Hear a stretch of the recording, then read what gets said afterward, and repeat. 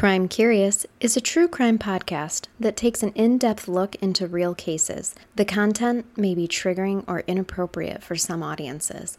Listener discretion is advised.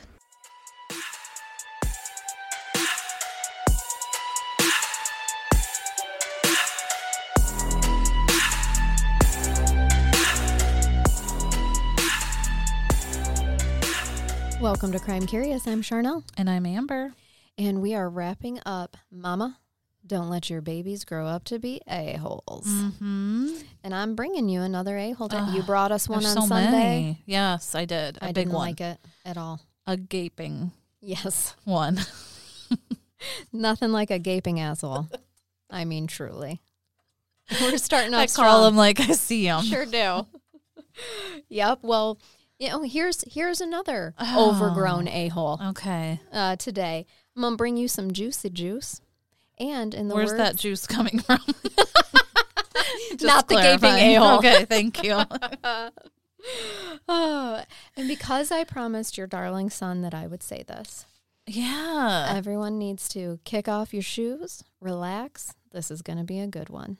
And thank you to him for that suggestion There you go. because that was catchy. I promised him I would. I deliver.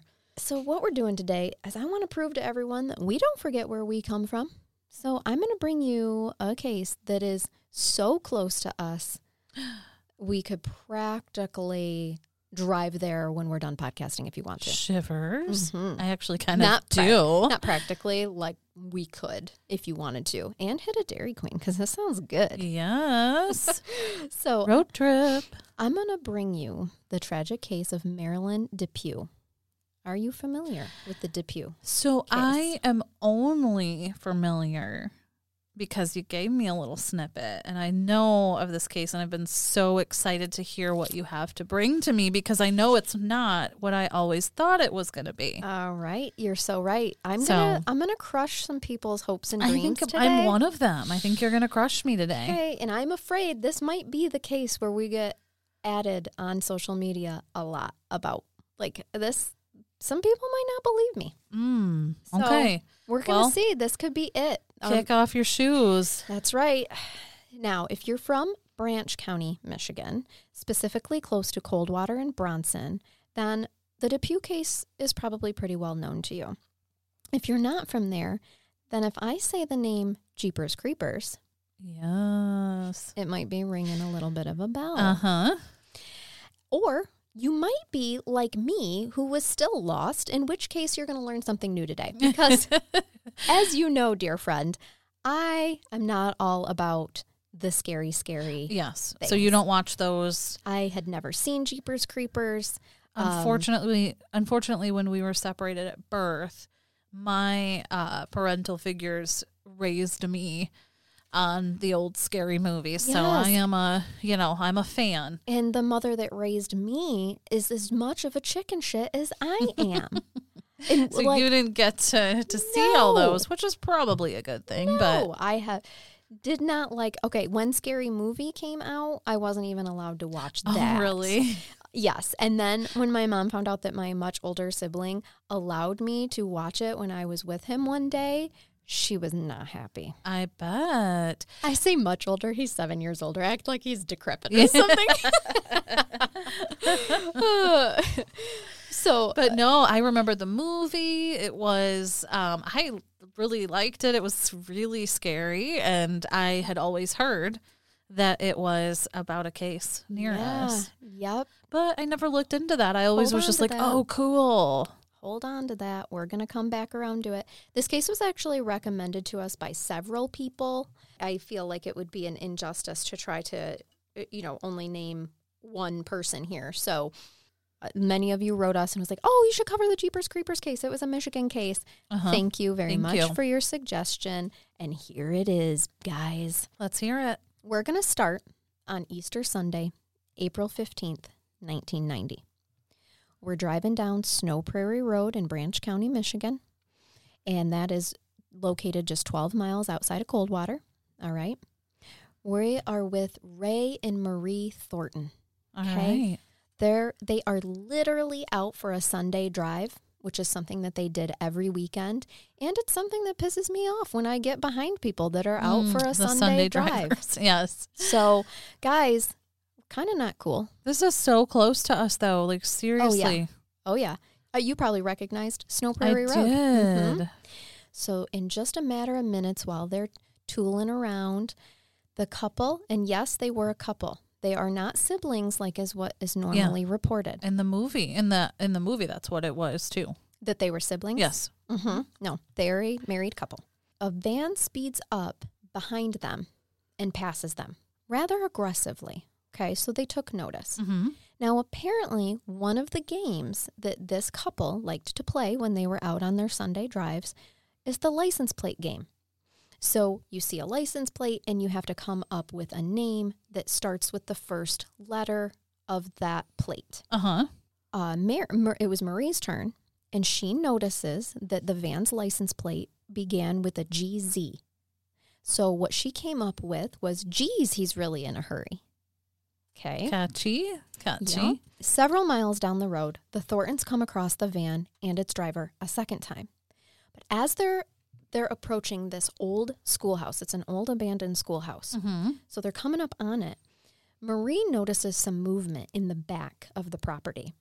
And she sees a man trailing behind him what appeared to be a bloody sheet, a really, really bloody sheet. Mm-hmm. And she's like, what is that man doing?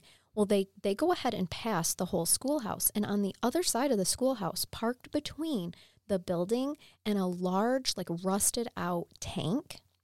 It's just this like circular tank. It's the best way I can describe it. They notice that van that had passed them in a huge hurry before is parked right between those two objects. Well, they go ahead and keep driving. And she's, drawing attention to all this to her husband, of course.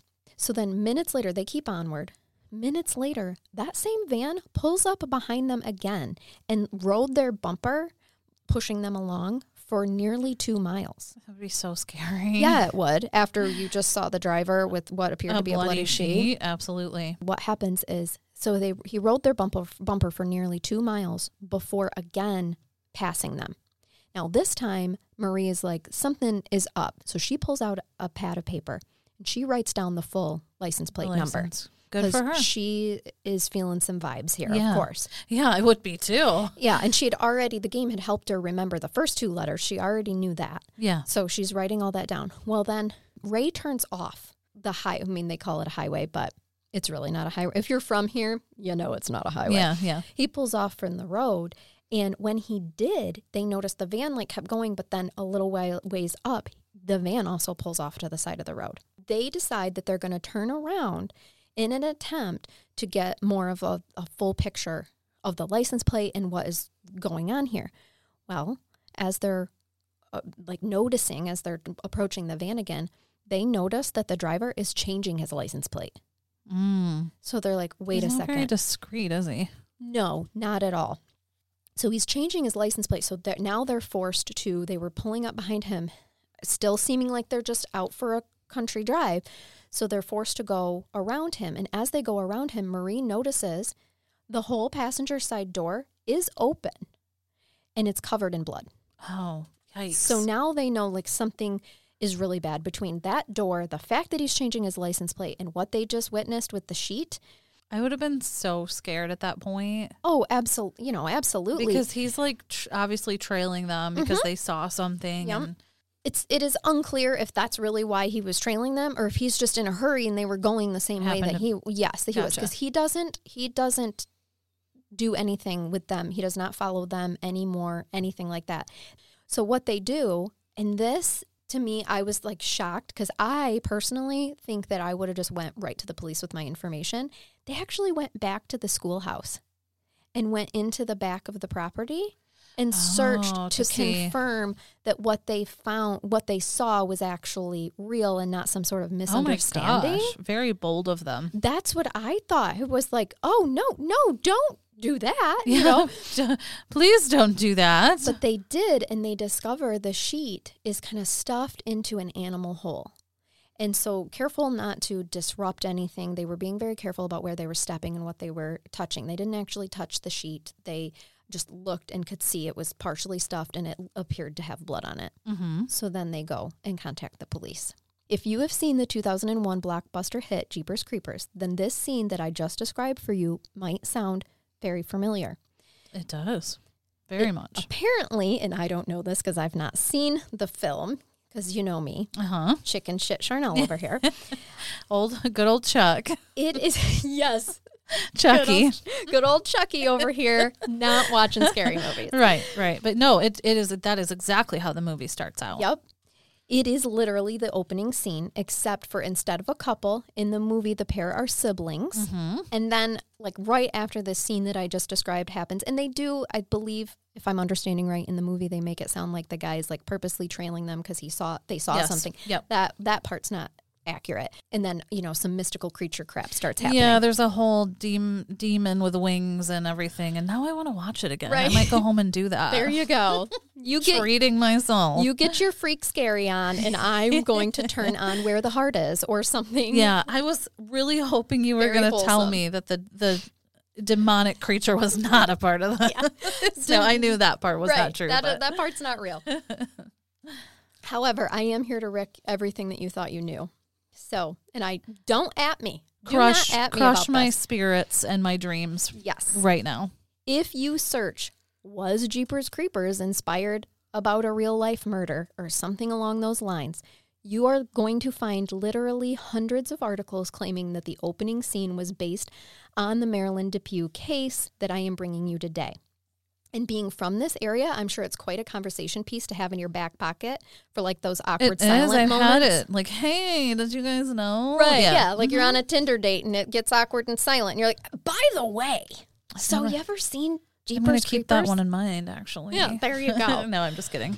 So I am sorry to tell all of you guys, but Victor Salva, the writer and director of Jeepers Creepers, has denied that the opening scene is based on the Michigan crime.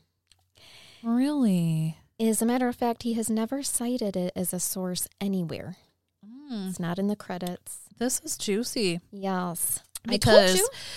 Man, is it similar? Well, I know. The movie came out in 2001, and the comparison was not made until, from what I could gather, 2011, when a YouTuber drew attention to the similarities and started the conversation. Okay. Now, from what I can tell, it went from being like the form of a question, like, hey guys, look at this. Was Jeepers Creepers, the beginning scene, inspired by the Marilyn DePue murder?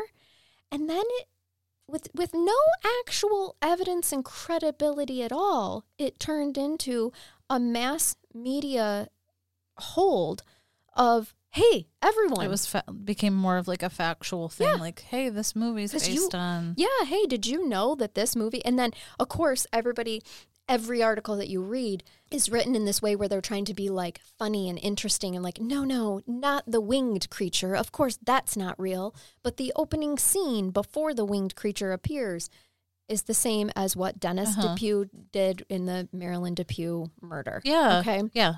I've never seen the movie, but from what you've told me, you described it. exactly. Like to a T. Mm-hmm. Apparently, according, Victor Salva has not confirmed and has, in some reports, completely denied it.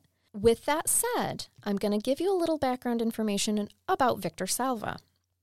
He often wrote scripts based on people that he knew, but he also gave credit to them. His early career was derailed by the revelations of sexual misconduct with one of a film that he had written and was directing, one of their underage stars. Oh, okay. He was tried, convicted, and spent a year in state prison. He described it as a, quote, a dark time in my confused young life, but also a time when I took responsibility for my own arrested development and the ramifications of growing up in a deeply dysfunctional family, end quote. So his next film brought him to Los Angeles based on characters that he met in prison. And that was called The Nature of the Beast in 1995, which he wrote and directed. And that actually became a New Line Cinema biggest title of the year. Okay, yeah. At that time. So what I am saying is that in the past, he had no issue admitting when someone or something inspired him. So there was really no reason to say that he wouldn't if this was also the case for Jeepers Creepers. Sure, for this scene. Sure. But you guys know that I like to give both sides when we find conflicting information, so there it is. I am way more likely to say that it's just rumored to have been based on the opening scene, just from the way, like, if you do enough research in this, and I scaled article upon article upon article, it's interesting how it just continues on like a rumor. Like, it started in 2011 with that YouTuber, and then it caught fire and is still continuing. I just saw an article about it in July 2021. This random online magazine was like, hey, this just in, Jeepers Creepers it's the same old information, but there's only a few credible sources that were like, yes, we reached out to Victor, he denied it. Yes, we reached out to Victor, no comment. We can't find it in any of the credited, in the credits of the movie. Do you think that Victor forgot to cite his source? And then he's like, crap. Yeah, not based on this at all. There you go. It's like us in grad school. Right. It's not plagiarism. I forgot my APA format. Right. It's not. I didn't use that. It's not. Yeah. No. That's the other argument that I was going to pose, is just that it's possible that he is just not willing because he didn't cite his sources, but he didn't reach out to the family. Nothing like that. So, but it would also, this case happened in 1991. So I don't know why would that just suddenly, and it's very cut and dried. Like, it's not like something, this isn't an unsolved case. This is a solved case. It got solved in 1992. So it's not like it's this case that's constantly up in the media and fresh in people's minds. So I did kind of think of like, why is in 2001 is he randomly like bringing this about? I mean, I'm going to tell you, it's a heck of a start to a movie. So if it's a coincidence, it is a very strong coincidence. Were they even playing the license plate game in the movie? They were.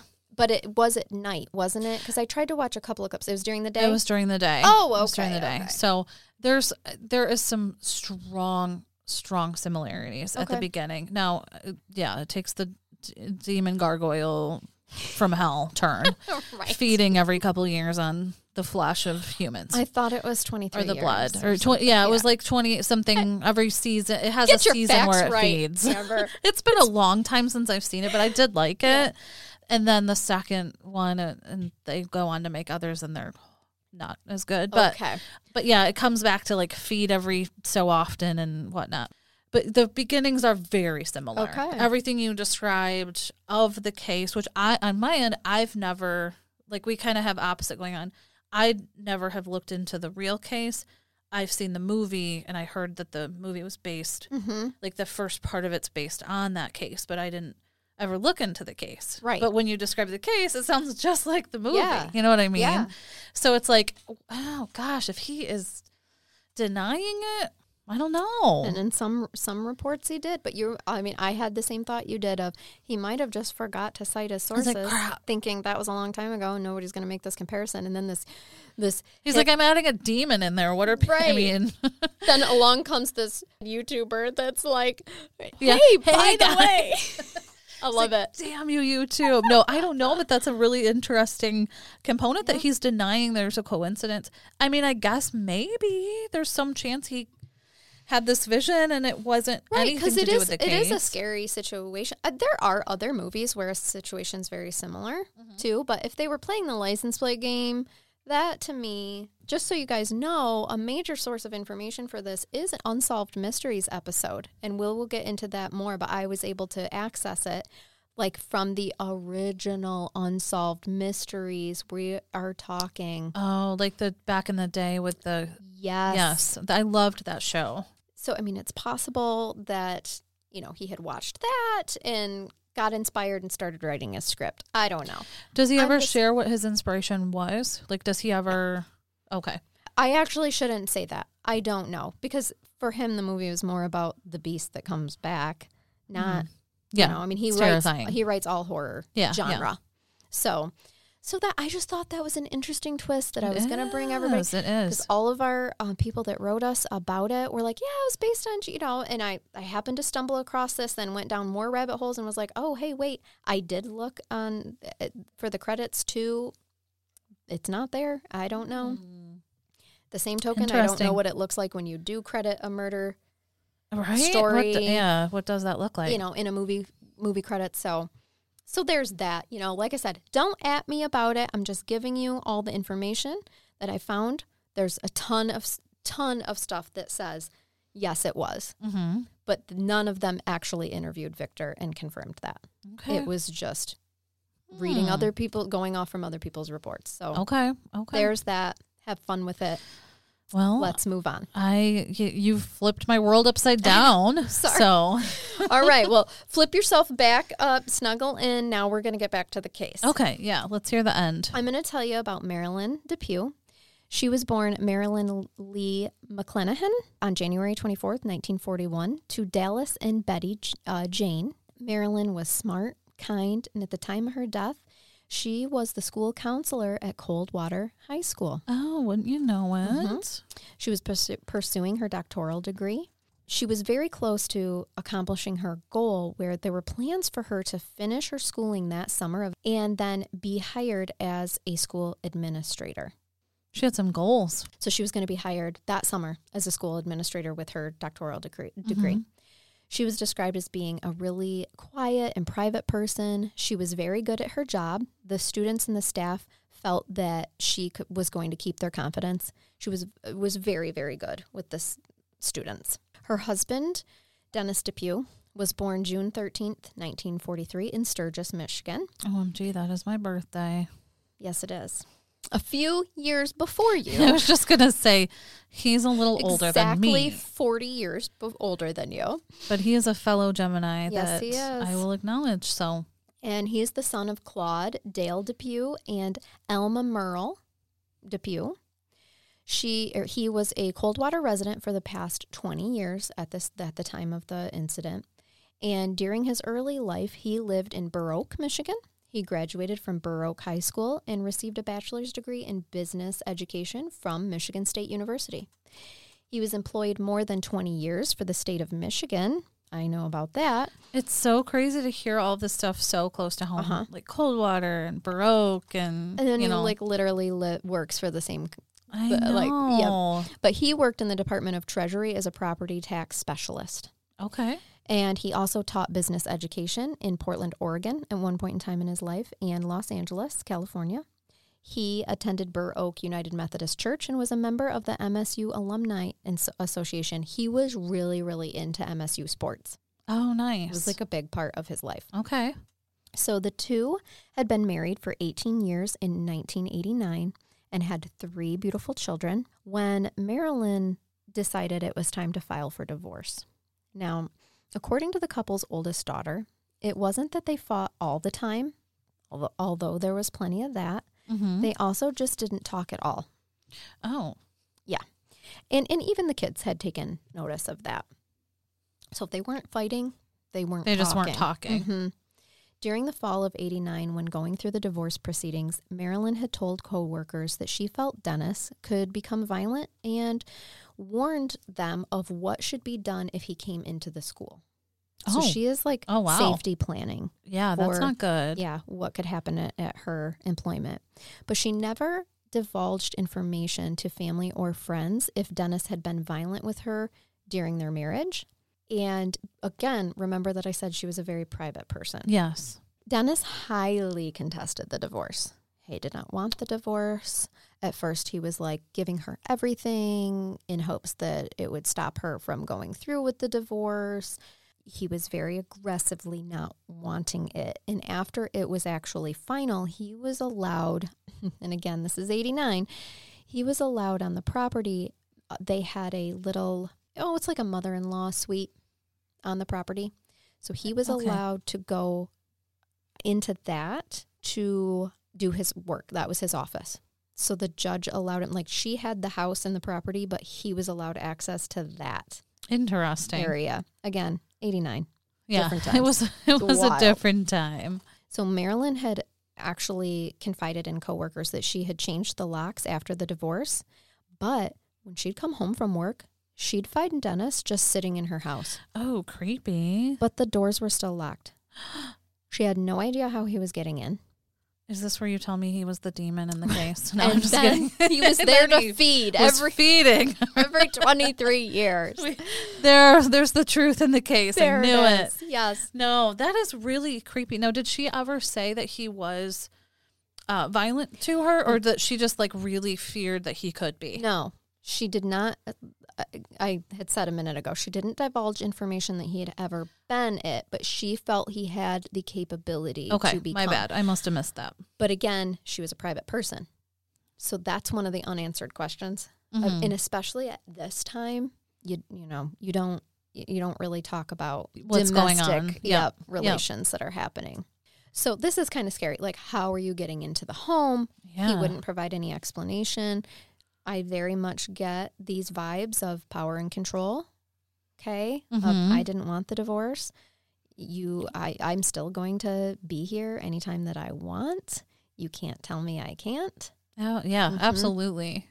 All right. So at the time, their children, they had 18-year-old Jennifer, who was a senior at Quincy High School, 17-year-old Julie, who was a junior at Coldwater High School, and 11-year-old Scott, who was in the 5th grade at Lakeland Elementary School. Now, the girls were a part of the National Honor Society. Scott was actually in what was described as the gifted classes.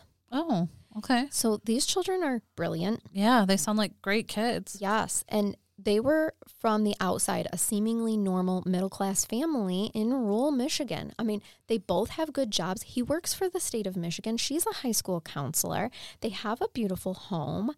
Their children are thriving. Sounds like a pretty good life. Yeah, yep. Just a very standard, the American dream, right? After the divorce, co-workers of Dennis described how he began to lose weight. He became withdrawn. And remember I said that he was a huge MSU fan, and he would typically talk about the Spartans, whatever season it was in, whether it is college football, if it's basketball season, whatever. He's always in the office talking it up, talking about the game or whatnot. He actually talked about it so much that they noticed that he no longer was. So at the time of this all happening, it is March Madness. It is. And they're like he's not saying anything. Time. Yeah, and he's not talking about basketball. That is not him at all. One of Dennis's coworkers, Jan Markowski, which is actually a man, just so you know. Okay, good to know. Talked on Unsolved Mysteries about how out of the blue one day, Dennis just said that he was contemplating suicide or murder. Oh. Uh-huh. It just...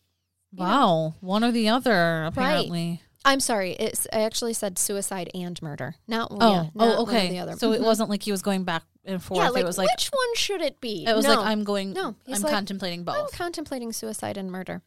And I'm just picturing Mr. Markowski with a cup that has the Tasmanian devil on it, just like sipping it like, all right, Dennis, you go crunch some numbers. He's probably preparer. I missed the MSU talk. Yeah, exactly. Suddenly, this it's is not a lot so different. Annoying. So wow. Dennis, skinny Dennis is weird. Like skinny depressed Dennis. Yeah, not it's so a much lot fun. different. A lot different. Yeah. So it's safe to think. I'm not laughing at those things because divorce can do. I mean, it can make somebody go mad. Which I'm sure that they're like, and he was very open about how he didn't want the divorce and whatnot. Yeah. So I'm sure his coworkers getting one side of the story are very much like, I'm not going to push this issue too much because dude's going through a lot. For sure. I'm going to drink my coffee out of my Tasmanian devil cup, and I'm going to go back to my office. Yep. Going back to the old cubicle. But that is concerning for someone to hear. It's safe to say things aren't going real good. Yeah. Not so much for Dennis. So now I'm going to take you back where we started on Easter Sunday, April 15th, 1990. The divorce had been final since December 1989. So only for 4 months. So Jennifer and Julie had already made their stance that they were not interested in visiting with their father. Okay. Oh, wow. So it got to the point where they didn't even want to see him. Correct. But here it is Easter. And so Scott, being 11, was still having contact and visitation with his dad. Uh-huh. And on that Sunday, Dennis showed up at the house to pick Scott up. Well, Scott had changed his mind, and he did not want to go with his dad either. So this caused Dennis to become angry. And Marilyn stepped in to calm the situation down.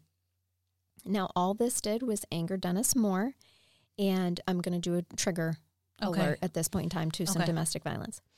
He starts to become very physical with Marilyn, and when I say physical, I mean he literally beat the shit out of her with his fists in front of all three of their children. Oh, my gosh. On Easter? On Easter. They're all screaming at him to stop, begging him to stop. It escalates to the point where he ends up pushing her down a set of stairs in the home. Oh, no. Now, on Unsolved Mysteries, it was the basement steps. I couldn't find any police reports that confirmed it was the basement steps. It just said large steps in the home. And he goes down the stairs. When he brings her back up to the children, she is not walking on her own. Oh, gosh. Jennifer, their daughter Jennifer, recalled that she looked really dazed, and she was saying, Mom, Mom. Her mom wasn't responding.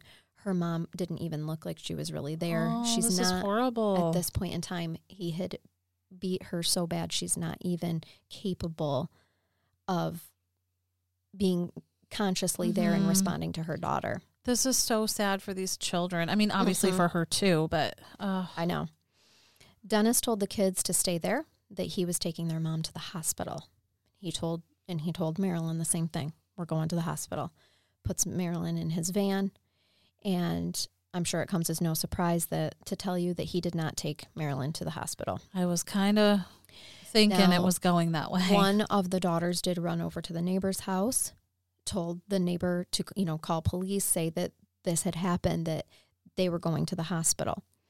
So instead, what happens is he drove her several miles down the road, shot her once in the back of the head, right there in his van. Wow. Now, it's not known if he had planned this. My mind was just thinking that, like, gosh, was this planned? Was it not? I mean, he had the gun. He had the gun, and he was not known to have a gun. He didn't like guns. He didn't talk about guns.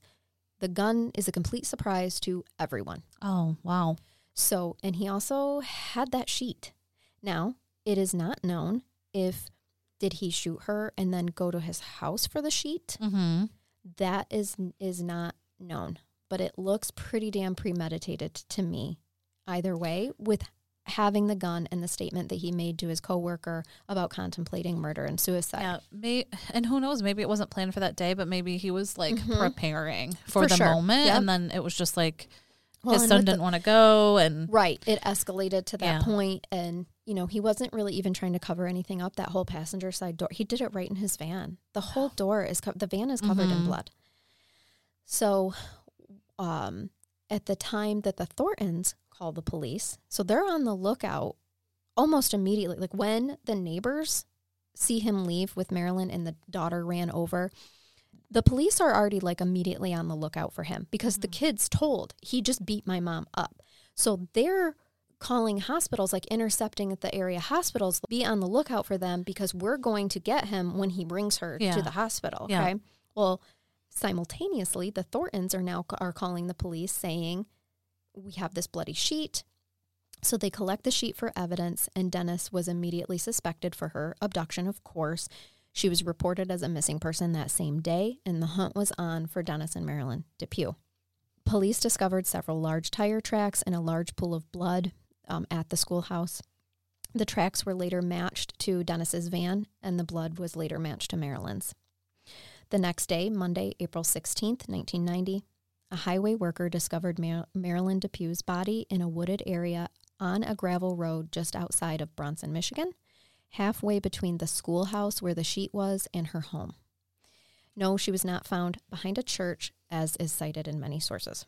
That's just so crazy, though, to hear Bronson, so close to us. Yeah. 3 children are left without a mother, and their father is on the run. That's all I could think of. Like, it's tragic and terrible for Marilyn, absolutely. But we have 3 kids that just witnessed this, and now they don't have either one of their parents.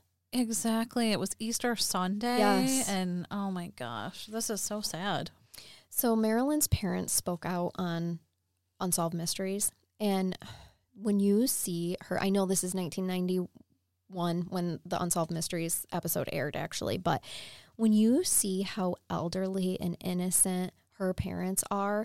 I freaking bawled while she was talking. And, oh, no. And I know she's not alive anymore and she's with her daughter now, but just to listen to her about how angry it made them and how it was so brutal and premeditated. Her mom says, quote, "The only thing that can help us even a little bit is to have Dennis caught. I think of it day and night, and I will for the rest of my life." Oh, my heart. There's nothing that tugs at your heartstrings more than an emotional, sweet little elderly person. Yes, grieving her yes. daughter. Oh, that's so heartbreaking. She had actually said, you know, if she had died in a car crash, that's one thing that you can cope with a little bit better. But it's hard to cope when it was cold-blooded murder. Yes. From her own ex-husband. Knowing what the children saw before they left and knowing what she went through, that would be so hard. Yep.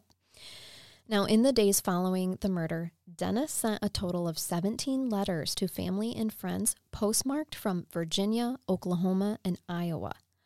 The letters were full of ramblings and, this is going to piss you off, justification for Marilyn's death. Oh, Dennis.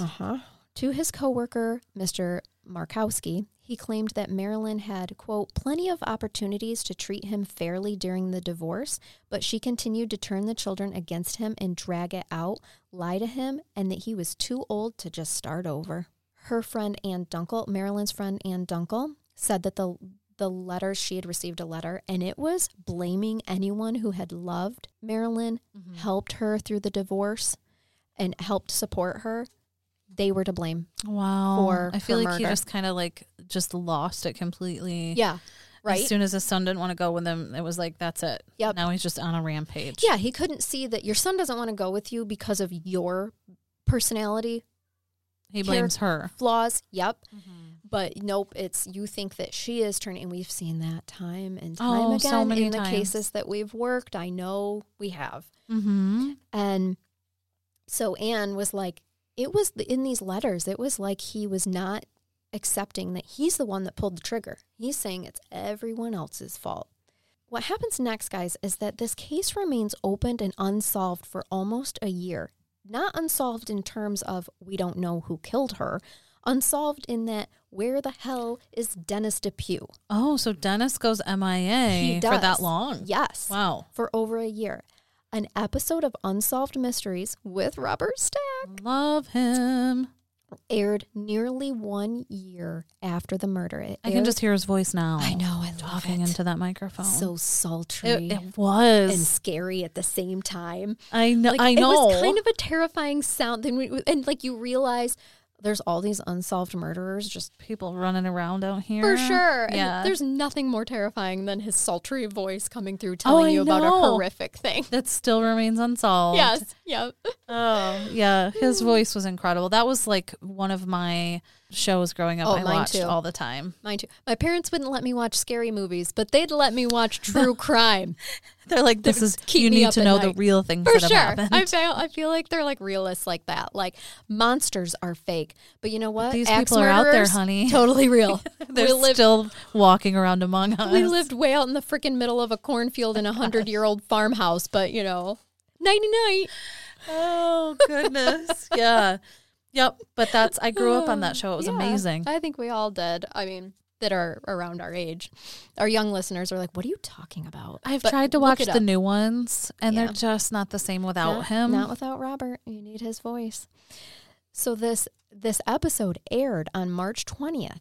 Now, remember, this crime happened, this was March 20th, 1991, and the crime happened on April 15th, 1990. Okay. So almost a year. I like that they didn't wait a long time to get it out there since he was still missing. Yeah, that's exactly what I thought, too. And if you guys want to watch it, it's season 3, episode 20. I watched it on Amazon Prime. It was beautiful. I might have to check it out. And then they do an update just 2 episodes later because literally after that episode, the same night that episode airs, tips come in from all over about where Dennis freaking DePue As they always do. They're like, people are just like, oh my God. Yep. I saw him here. I know him. Yeah. One of those callers was a woman whose name is not being released, and I didn't dig too much for it because it was very obvious she didn't want her name known. Mm-hmm. She believed that she knew where Dennis DePue was and that he was living with her best friend, quote, Mary, also a fake name, from what I understand, because it was in quotations every place that I found it. So I'm guessing it's not her real name, which I wouldn't want to admit I was in a relationship with this dickbag either. No. So, but he was going by the name Hank Queen. Stop it. I couldn't even get through that without busting up. Hank Queen. Why would he, of all of the names in the universe, Yep. the vast universe, Yes. Hank Queen is what he Hank went with. Queen. How did it happen? I can't. And I could handle not it. find any information of why all of a sudden he wanted to be Mr. Queen. I don't know. Just call me Hank Queen. It doesn't even sound good together. No. Hank Queen. What the heck? Yep. Oh my goodness. There he is, just hanging out as Hank. Good old Hank Queen. Good old Hank Queen. And so this friend of Mary's, she called the telecenter, provided authorities with a Texas license plate number for Hank Queen's van. For Mr. Hanky. Yep. Isn't that the Mr. turd in what is the show? Listeners, help me out here. Is it South Park? Mr. Hanky? He's like the Christmas poop. Maybe. I wasn't allowed to watch South Park either, bitch. Man. I was exposed to all horrible things. You had the childhood I always wanted. Hold on, I'm looking up Mr. Hanky. I'm leaving this in. Oh my gosh. Yes, it's South Park, Okay. but hold on a second. Mr. Hanky. We've found it. I'm rusty, but I was correct. Okay. Mr. Hanky is a sentient jolly piece of feces. Jolly piece of feces in the former Christmas deity of South Park.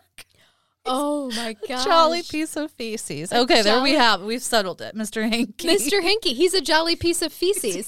Yes. You couldn't have described this man better, Amber. Oh my gosh. We'll Nice have to job. remember that. Okay. Yep. Mr. Hanky. It just came to me like a vision. The Christmas deity. Oh my gosh, that's thank amazing. you. Like I said, you had the childhood I always wanted. I couldn't watch stuff My like mind that. is just completely tainted. I love it. Moving along. At 8:30 p.m. on the night of the broadcast, literally the same night, Mary arrives at her home outside of Dallas, Texas.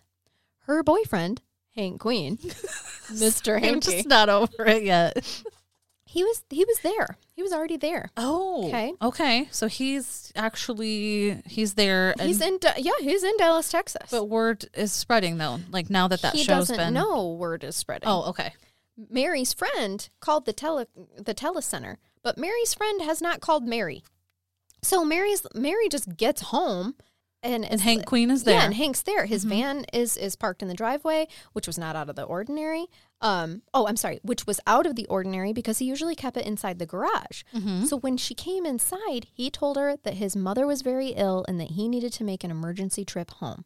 He asked her to make him some sandwiches for the trip. What a fucking patriarch. Get in the kitchen and make me a sandwich. For sure. Like, you've been here the whole time. She just got home. Make yourself a sandwich. Make your own sandwich. Hank Queen. My God. It just sounds like such a Tool thing that he would do. Yes, it really does. The thing is, though, is that Mary did feel that something else was going on. She's just not really sure what it was. He gathered up his clothes and personal items, gave her instructions on preparing the food for his trip. Okay. What is he like? I'll take a salami with a I need it in nice my provolone. Right. And put it in my Coleman cooler, will ya? Remember those? You know it was a Coleman. For sure. After putting his belongings in the van, he said goodbye to her, and she could tell that something was troubling him, and she had a feeling that she was never going to see him again. Oh. She's like, boy's bouncing. I can feel it. Her gut was telling her that he was not coming back. So later that night, though, Mary was shocked to learn from her friend who called in the telecenter that Hank was actually Dennis DePue and that he had just been featured on Unsolved Mysteries. Wow. Can you imagine finding that out? Oh, no. And she even says she believes that he was watching the show and was deliberately keeping her like distracted in the kitchen with making the sandwiches so that she would not see it and then he could leave. Oh, that gives me chills. Mm-hmm. Interestingly, though, she had been suspicious of him in the past. She had even asked a private investigator to look into him, but nothing was found at the time. Oh, all right, honey. I'm just saying, honey. Oh, honey, you overpaid that PI. Also, if you have to hire a detective to look into your man, please Get a leave new the man. relationship. Please. Good point, Amber. Because all I could think of was, man, that private investigator didn't look very hard, did he? He took your money and didn't do shit.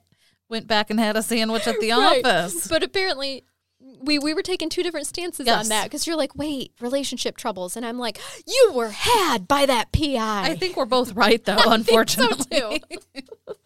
Yes.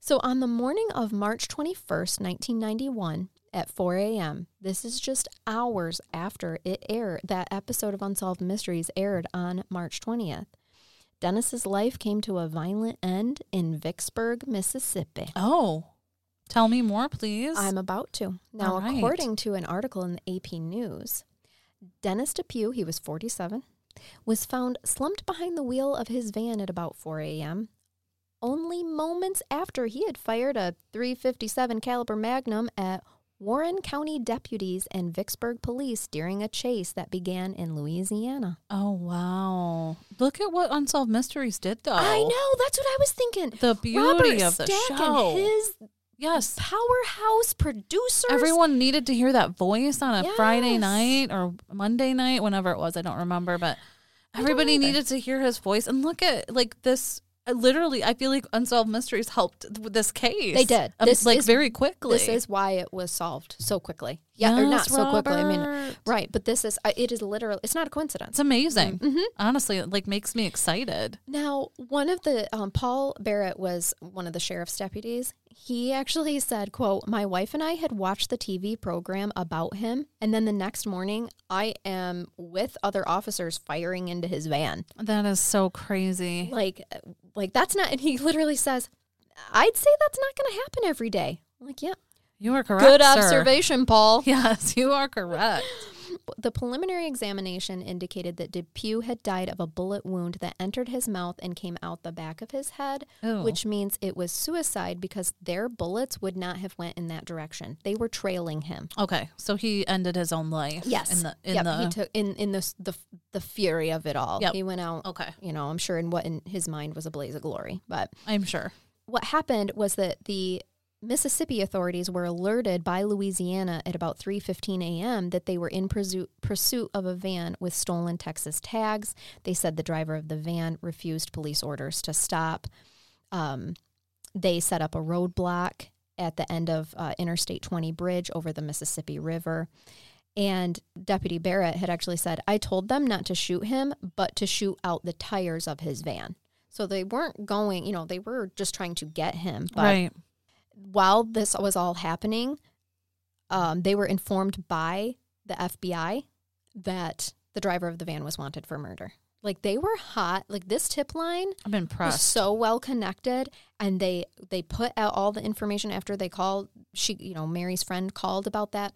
They put all this information together, and they were on those plates. This is one of those situations where it all actually worked out. Yes. The show aired, people called tips in, they followed the tips, and they were on it. And the information got to the police so that they could be on the, spot the van with the plates, discover they're stolen. They're like, yeah, this is our guy. They start chasing him across county lines. They're communicating to each other that they're chasing him across county lines. And then he just stop him. I mean, basically, I don't want to say makes it easy, but he takes his own life, and it's done. And then it's done. Wow. He did ram a police car with his van and rammed one of the other deputies' cars as well.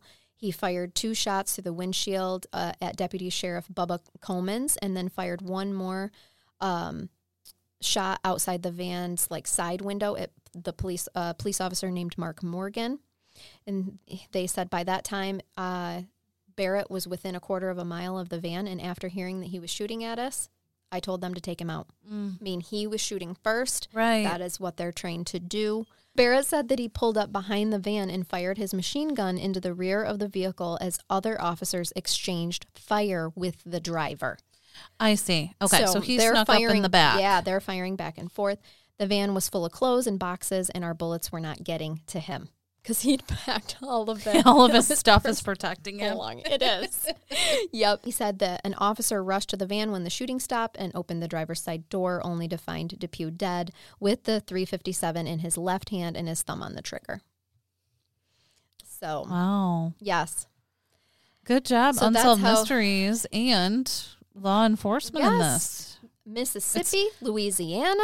It's Great job. It's unfortunate when anybody has to die, and this all had to happen. But like, He murdered. he murdered. He got his away with wife. it for a 11 long time. months. Yeah, Yep. Without, giving up on his kids, with writing letters to everybody trying to justify this. that was odd. Yeah. So that's why I had said at the beginning when I was talking about he had that sheet. We don't know if he went and got the sheet after he murdered her, if he had a sheet in his van already, because he's never interviewed.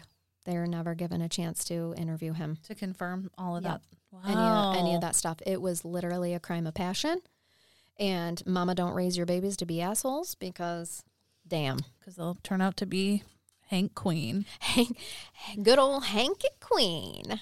I hate to sound like Paul Harvey here, but, and now you have the rest of the story. No, I love Paul Harvey. Well, I let's do add him too. into this mix because it's all very nostalgic for me. It is. So of many the of these time. things. Mm-hmm. Yes. My grandpa loved Paul Harvey, Oh, yeah. so we always listen to the rest of the story. rest of the story. And so you have the Jeepers Creepers rest of the story now. Yeah, well, thank you for all of that information because, like I said, I assumed that the movie was about the case. A winged creature that feeds every 23 years. I wish that part. No, I don't wish that part was No, true. that would be no. But no, that was good. You know, that was And so I don't know. Maybe it really is. It just hasn't been confirmed. I don't know, guys, about that part. But I feel like I'm sure people will weigh in. I'm gonna tell you my 2 cents. That means nothing. I feel like that it's so similar that I really would question that there wasn't some kind of influence. But I agree. I'm all about coincidence too. Maybe by some chance he had this vision and it just was very similar, but it is It's very similar to extremely the similar. beginning. Yes, yeah. yeah. Right down to the license plate game. That Yep, to yep. me is pretty telling. So But I think what kind of bothers me about all of it is that the tragedy of Marilyn's murder gets lost you're right. in all of the press that has been done that this movie, this fictional horror movie, is based off from what ended her life. Right. And so that part bothers me. So I really wanted to cover this case and bring everybody to light of like, this was really, even if it was based on that, it really was based on the murder of a innocent woman who was a mother of 3 and an outstanding member of her community. And he was on the run for that long. Yes. And you also gave mad props to Unsolved Mysteries because they helped solve this, Yeah, and that they needs did. to be, Yes. just as known as the other stuff. Yes, this is like some John Walsh shit I on think- up in here. I think the winged, is it winged demon? Yes. Overshadowed everything. Yeah, and yeah. we lost So- the truth in the case. So Yep, that's why I was happy to cover it. So thanks to Yeah. everybody who recommended it. thank you. And are we ready to transition into our brain bath? I am. So I happened to get my hair done today. I don't know if you noticed. Oh, I did. It But looks my- lovely. My roots are all covered They're now shining. from those naughty, naughty grays. Yes, I decided, you know what? I bet hairdressers have all kinds of stories. Oh, I bet they do. Let's look up some funny ones. So that is what I've done. Here's the title. Client brings in black and white photo, wants that color. The title Is alone, everything. like that's all I need to hear. Everything. It says, I've been doing hair for almost 20 years, so smartphones were not even around at the beginning of my career. Women used to bring in pictures of what they wanted. I lost count on how many women brought in black and white magazine pictures. I'm looking at you, Jennifer Aniston, Smart Water ad. And there's literally a picture of that ad. Oh my gosh. And said, with a straight face, I love this color. Nowadays, I just get to deal with the nightmare that is Pinterest.